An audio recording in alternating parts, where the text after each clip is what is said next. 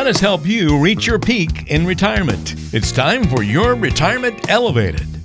Well, we're excited for another edition of the podcast. Thank you so much for taking some time out to join us for this new episode because we've got a lot of fun things to talk about. This is Your Retirement Elevated. I'm Walter Storholt alongside Scott Dugan. He's the co-founder and managing partner at Elevated Retirement Group, serving you throughout the KC metro area, but also serving clients all across the country. And you can find us online at listentoscott.com. Check out all the past episodes of the podcast and much more information there as well. Scott, can you believe it? We're into 2019. How does it feel, man? Unbelievable. I cannot fathom how we got here so quickly. Pretty amazing. And we're already ticking off the days here in the new year. So it's pretty impressive how that always happens, isn't it? It is. And when I got started in this business almost 19 years ago, my clients are always close to retirement or retired, and they say, well, just wait, Scott, time will start to speed up. Yeah. And now I know what they're talking about. We can confirm that. That's for sure. Yes, it's for sure. I'll tell you something funny that happened to me this year, and I don't know why, and then we'll jump into our content today. Oddly enough, you know how it usually takes you a month or two to start writing the new year? Like it would be, February before you finally get used to writing 2019 on, documents and saving files and all that kind of thing. Well, I did this weird thing, and I started signing everything back in November as 2019. So it was like my brain was trying to over adjust for the new year is coming, start getting used to writing 2019. So I started writing 2019 on all of these things like checks and stuff back in November. And now people are like, hey man, you wrote me this check that it's not dated until a year from now. What's up with that? I post-dated that check. It's okay. Yeah. Patience is a virtue, man. Just hold on to it. So. Definitely. Well, on today's show, we're going to talk a little bit about, I think this is really fun. This is one of my favorite topics to discuss, client personalities. And the reason I think this is a lot of fun is because there are a lot of personalities out there when it comes to financial matters. And, most of our listeners will fit into, I think, one of these classifications that we're going to talk about on the show today. And Scott, I'd love to hear from you how you adjust to work with different personalities, how you help them overcome maybe their own personal challenges and obstacles that these people tend to face. And we're not trying to push people into a box here, but it is kind of funny when you look at it. You might identify with one of these more than some of the others. So I'll throw out the type of personality, Scott. You tell us a little bit about that person, what they look like, and what those challenges might look like for them. What about, first of all, the victim? This is somebody that's kind of had something bad happen to them maybe in the financial world in the past, right? Oh, definitely. The victim has maybe either been burned or scarred by something in their financial past. And it could be a bad behavior, maybe an investment that went horribly wrong, a big tax time mistake, or maybe an untimely market crash that they weren't prepared for. And the victim often has difficulty learning to trust someone again, whether it's trusting an advisor, their own intuition or gut instinct, or just the market and the economy in general. And so that's a tough situation to be in and I can understand having a bad experience, but I can tell you there's a lot of good people out there, a lot of good advisors that can give good fiduciary-based advice that can hopefully help you get through those traumatic issues in the past. Yeah, it's never fun when somebody's been exposed to something like that because trust is so important when it comes to that relationship with a financial professional, with a financial advisor. And once that's ruined, it's hard to trust the next one, right? Oh, sure. And that's one of the things that can make my job difficult is just those past experiences. And like with all professions, not all advisors are created equally. And where we have chosen to take that fiduciary route, which means that we have to put our clients' best interests first. That's our directive. We're ethically, morally, and legally obligated to do that.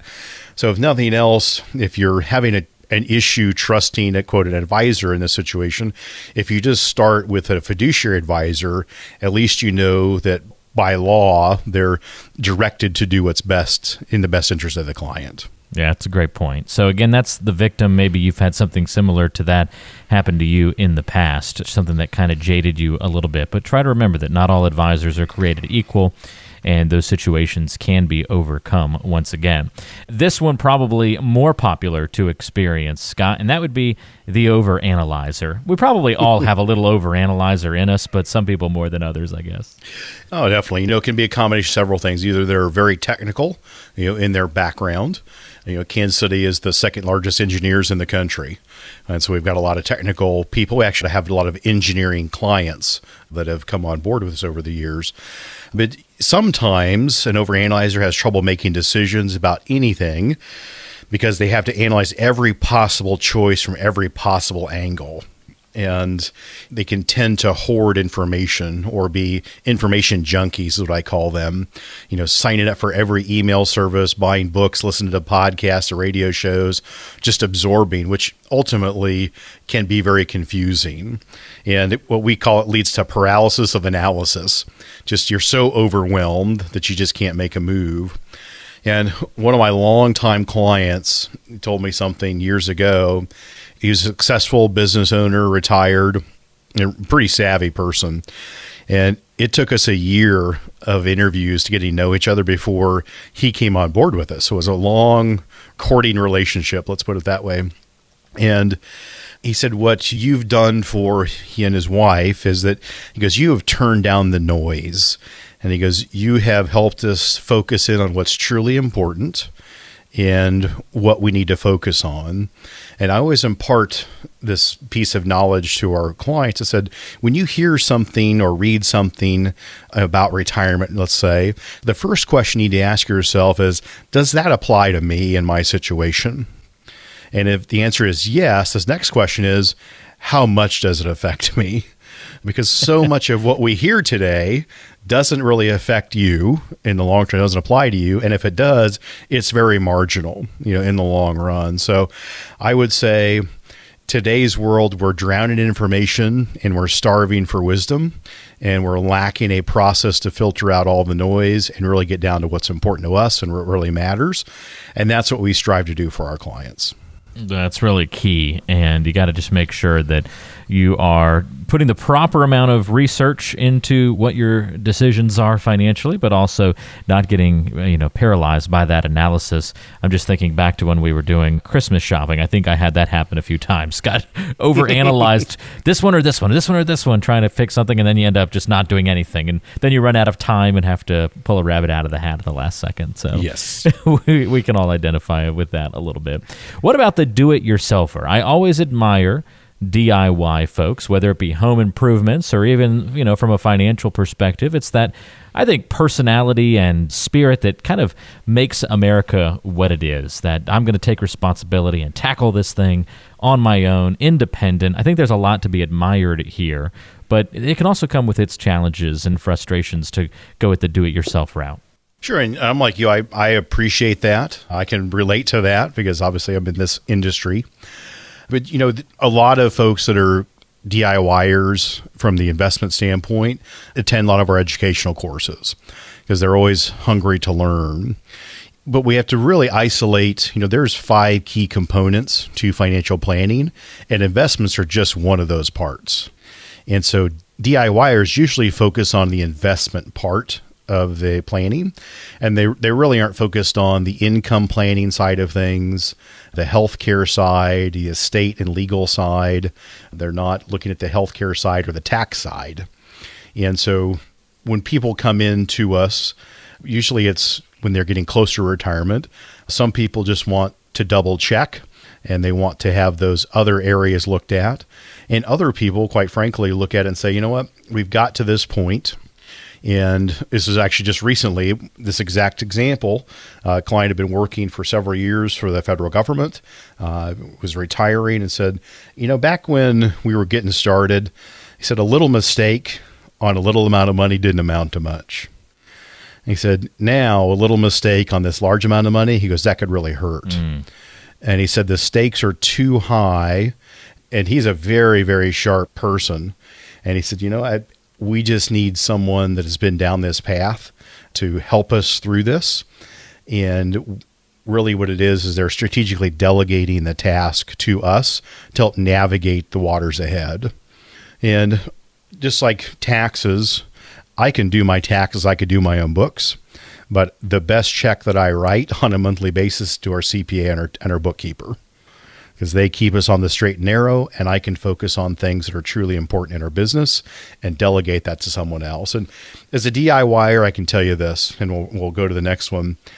the biggest decision you're going to have to make is this. And I want you to think about this for a moment. You probably thoroughly enjoy looking at your investments on a daily, weekly basis and doing the research and doing all those things. But you have to ask yourself the question, does your spouse have the same appreciation or desire? And you're probably going to answer, no, they don't. So if you're like me, the big decision I had to make was, who's going to be my successor? Who's going to take care of my wife if something happened to me? And I did that. I went out and found someone that was going to be the person that steps in to replace me from a financial plan and investment standpoint. And I would tell you, a lot of the listeners out there today, if you're a DIYer, you probably need to have that conversation with your spouse to see how comfortable they truly are. Because the last thing we want, or I wanted, was my wife to get an invitation to a steak dinner at some restaurant and them to go down there on a Thursday evening and hear about the latest, greatest financial product that solves all your financial ills. And that's the person that's going to manage our wealth for the rest of her life. That wasn't a plan I was comfortable with. So that's my soapbox 2 cents for do-it-yourselfers. Yeah, I think it's interesting to try and identify with one of these client personalities and examples. I kind of feel like I'm the dangerous mix myself of a do-it-yourselfer who also overanalyzes things. And so it's almost like I have the capacity to do it myself, but I overanalyze it so much to the point where I can't make a decision. And so I know that it's important for me to work with somebody who can help me get off the pot, for lack of a better term, if you know what I mean, Scott. Yes. So, absolutely. If maybe you're a do-it-yourselfer who, maybe you're not an overanalyzer, you're good at making quick decisions. And that can also be helpful, but can also be detrimental. Have you put in enough thought process behind it? So you might be a mix of some of these different personalities too. The other one is a fun one. We call it the ostrich. This is the person who, I guess, by name, sticks their head in the sand. Yeah, and what we normally see that the ostrich, they essentially know that there's a lot that they don't understand about their portfolio. So in order to cope, they simply just bury their head in the sand. And you've got some mild cases where this could mean ignoring potential risks like long-term care or taking too much risk with your investments or simply hoping that they don't have to deal with these issues, kind of try to sidestep them. And in some of the most severe cases, an ostrich might not even open their account statements when they get them in the mail. They just get them in the mail and they put them in a drawer, shut that drawer, and just fret about it and don't ever open it. But you just have to remember, when your head is buried in the sand, there's one particular part of your anatomy that is exposed, and that's your wallet. Okay, so you got to be careful not to bury your head in the sand too much. I feel like I should have had a little rim shot sound effect ready to go there. Yes. That was good. That was really good. All right, so that's the ostrich. I think that one's a pretty obvious one, and if you're in that club or not, for sure. What about the silo stalker?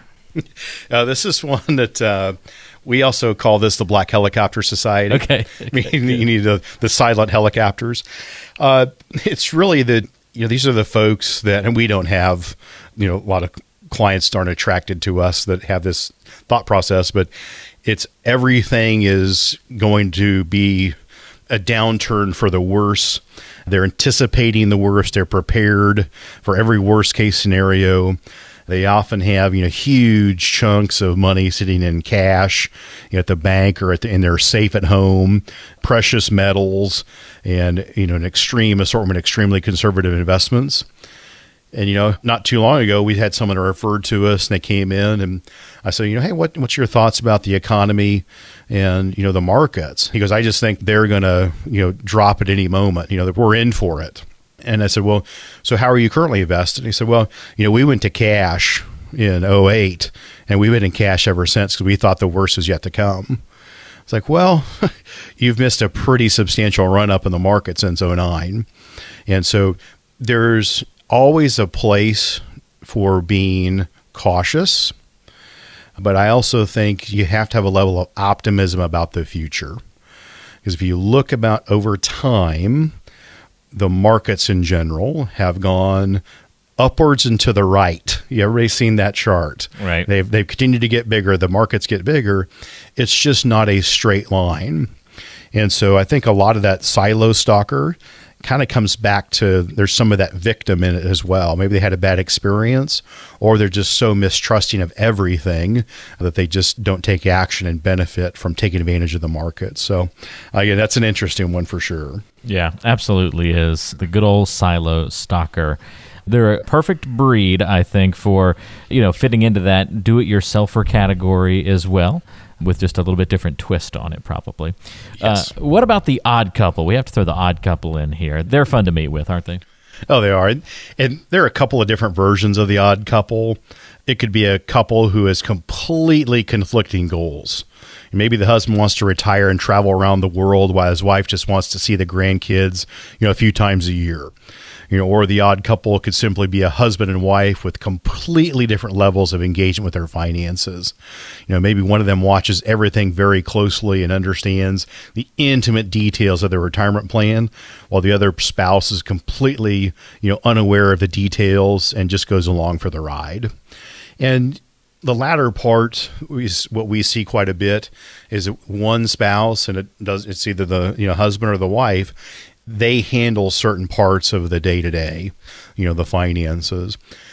And the issue with that is, when something happens, to one or the other, if that person that runs everything as an accident, then that other person is left to put all the pieces together.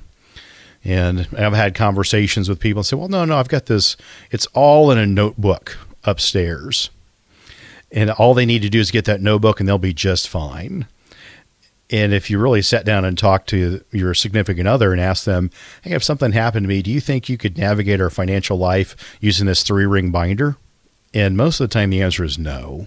So I think we really have to have good communication.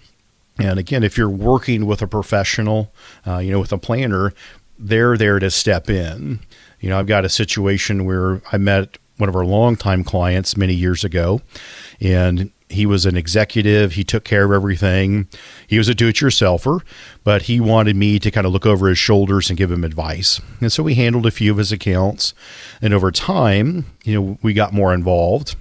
And I remember one day, he's very well put together, always, very sharp dressed, groomed very well. And he came to my office one day, and his hair was just kind of not combed as well, and it's kind of wrinkled. I was like, hey, are you okay? He goes, I'm just not feeling great. Something, maybe got a little bug or something. And 3 months later, we chatted, and he found out I got diagnosed with Parkinson's. Oh. So there's a situation where we met a couple times a year, and we handled a few accounts to where we're handling almost every detail of their financial world, up to the helping his wife pick the best rewards credit card to switch to so they could take advantage of that. So always make sure, if you are that person that runs everything, make sure you either have a good co-pilot or bring your significant other up to speed so they're comfortable at least managing parts of the retirement plan going forward. Again, that's the odd couple. Are you finding yourself identifying with one of these types of client personalities we're covering on the show today? I know I've checked off a few boxes on hearing a few of these stories. Hey, I like to check off this next one. I don't know how much I am in actuality, but who doesn't want to be a bit of the gambler? Who's the gambler from a retirement planning standpoint? Oh, the gambler loves to take risk. It's like the next big thing is around the corner. And, it's usually the husband or the male loves to try to pick the hot stocks and trade options in an effort to get the absolute most out of his or her investments. And a lot of cases with the gambler, it's more about the bragging rights than it is the actual money. And so, the gambler, it's not about being an investor. Picking a hot stock is not investing, that's speculating.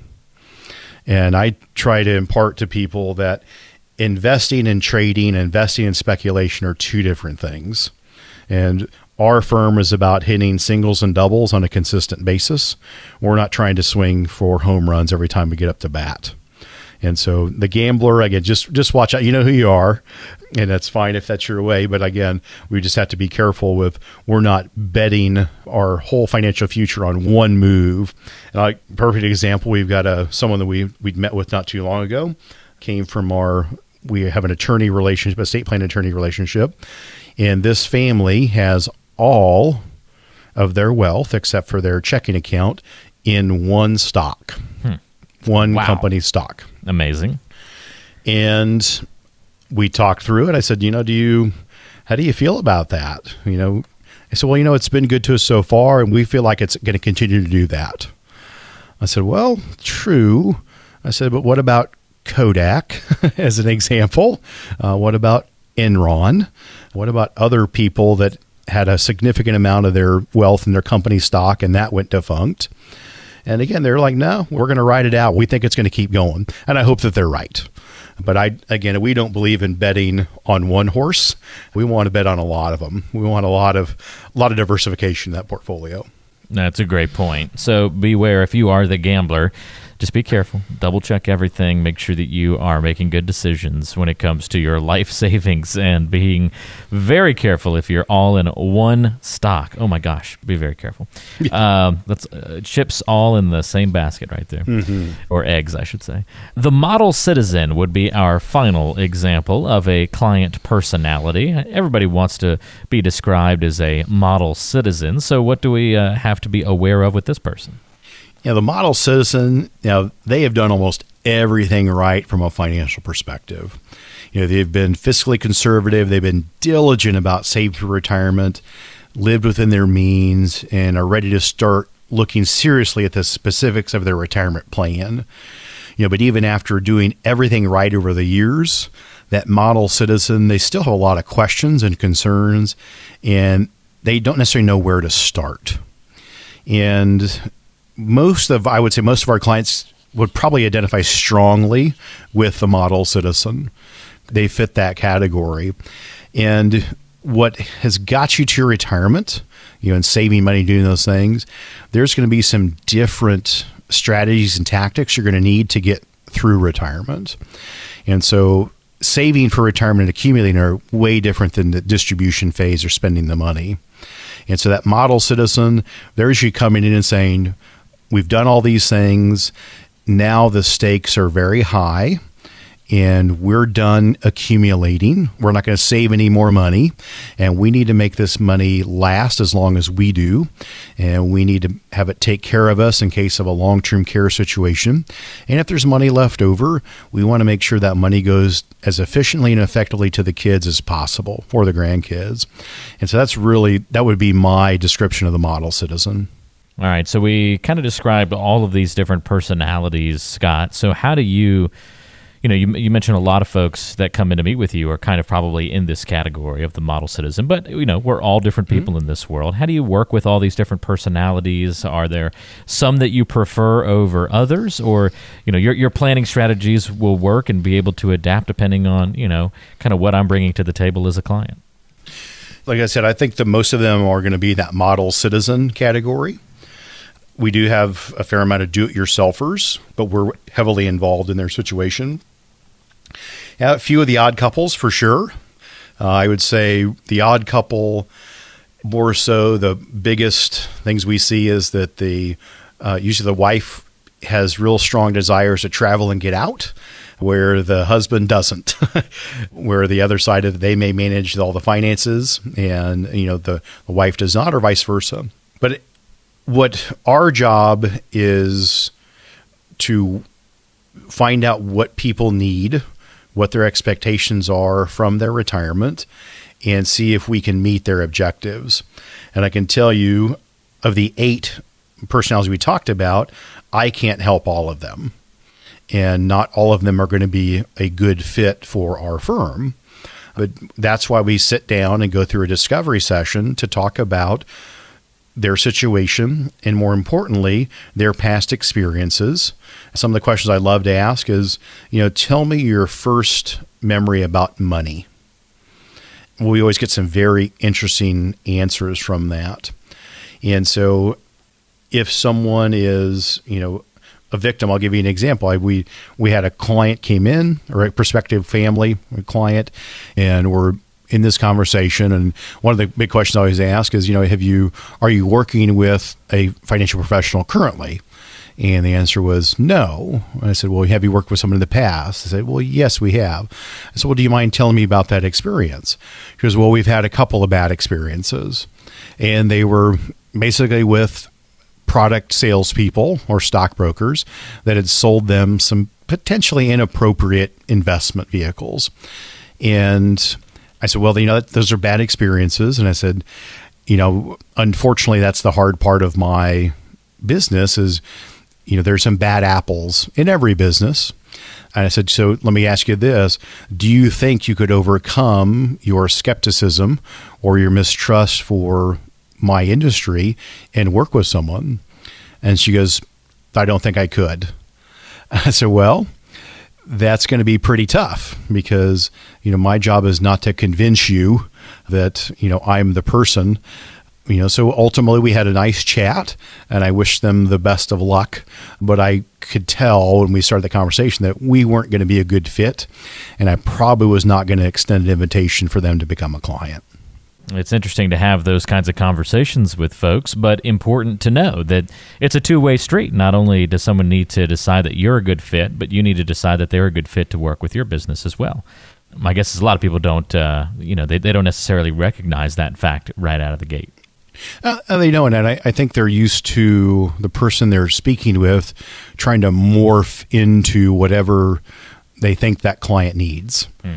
And we're very solid on our investment discipline and our planning approach. And we are who we are. And maybe it's because I've been doing this so long that we're going to do things that are proven based in research and we know we can fulfill. And so what our job is to talk to people, and the worst thing that's going to happen is we point them in the right direction, and maybe we don't work them, but we put them on a different path. But if they are a good fit, then we will look at extending invitation and signing on to take care of them to and through retirement. Well, if you're new to the podcast, I'll tell you the ways to get in touch with Scott Dugan and the team at Elevated Retirement Group. If you want to have a conversation maybe about your financial plan, maybe you identify with one of the personalities we've talked about on the show today, you can get in touch a couple of different ways. The phone number and the easy way is to just pick up the phone and give a call. 913-393-4724 is the number. That's 913-393-4724. You can also go online to listentoscott.com. That's listentoscott.com.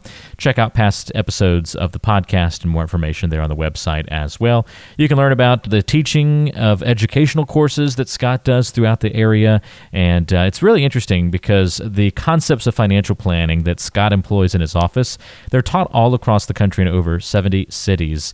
Other advisors using some of the lessons and mentalities and direction from Scott. So it's pretty neat. Not only do you serve clients there in the area, Scott, but you're also a resource to other advisors across the country, which I think is also pretty cool. Kind of a way to give back to the industry. Does that make sense? Absolutely. And like I say, if we can empower people to make better decisions about their hard-earned dollars, that's a win for us. We really like that when people have a positive experience with our material. Absolutely. If you would like to request a time to meet to discuss your situation, again, call 913-393-4724 or go online to listentoscott.com. Thanks for tuning in. We'll talk to you again on the next podcast. This is Your Retirement Elevated.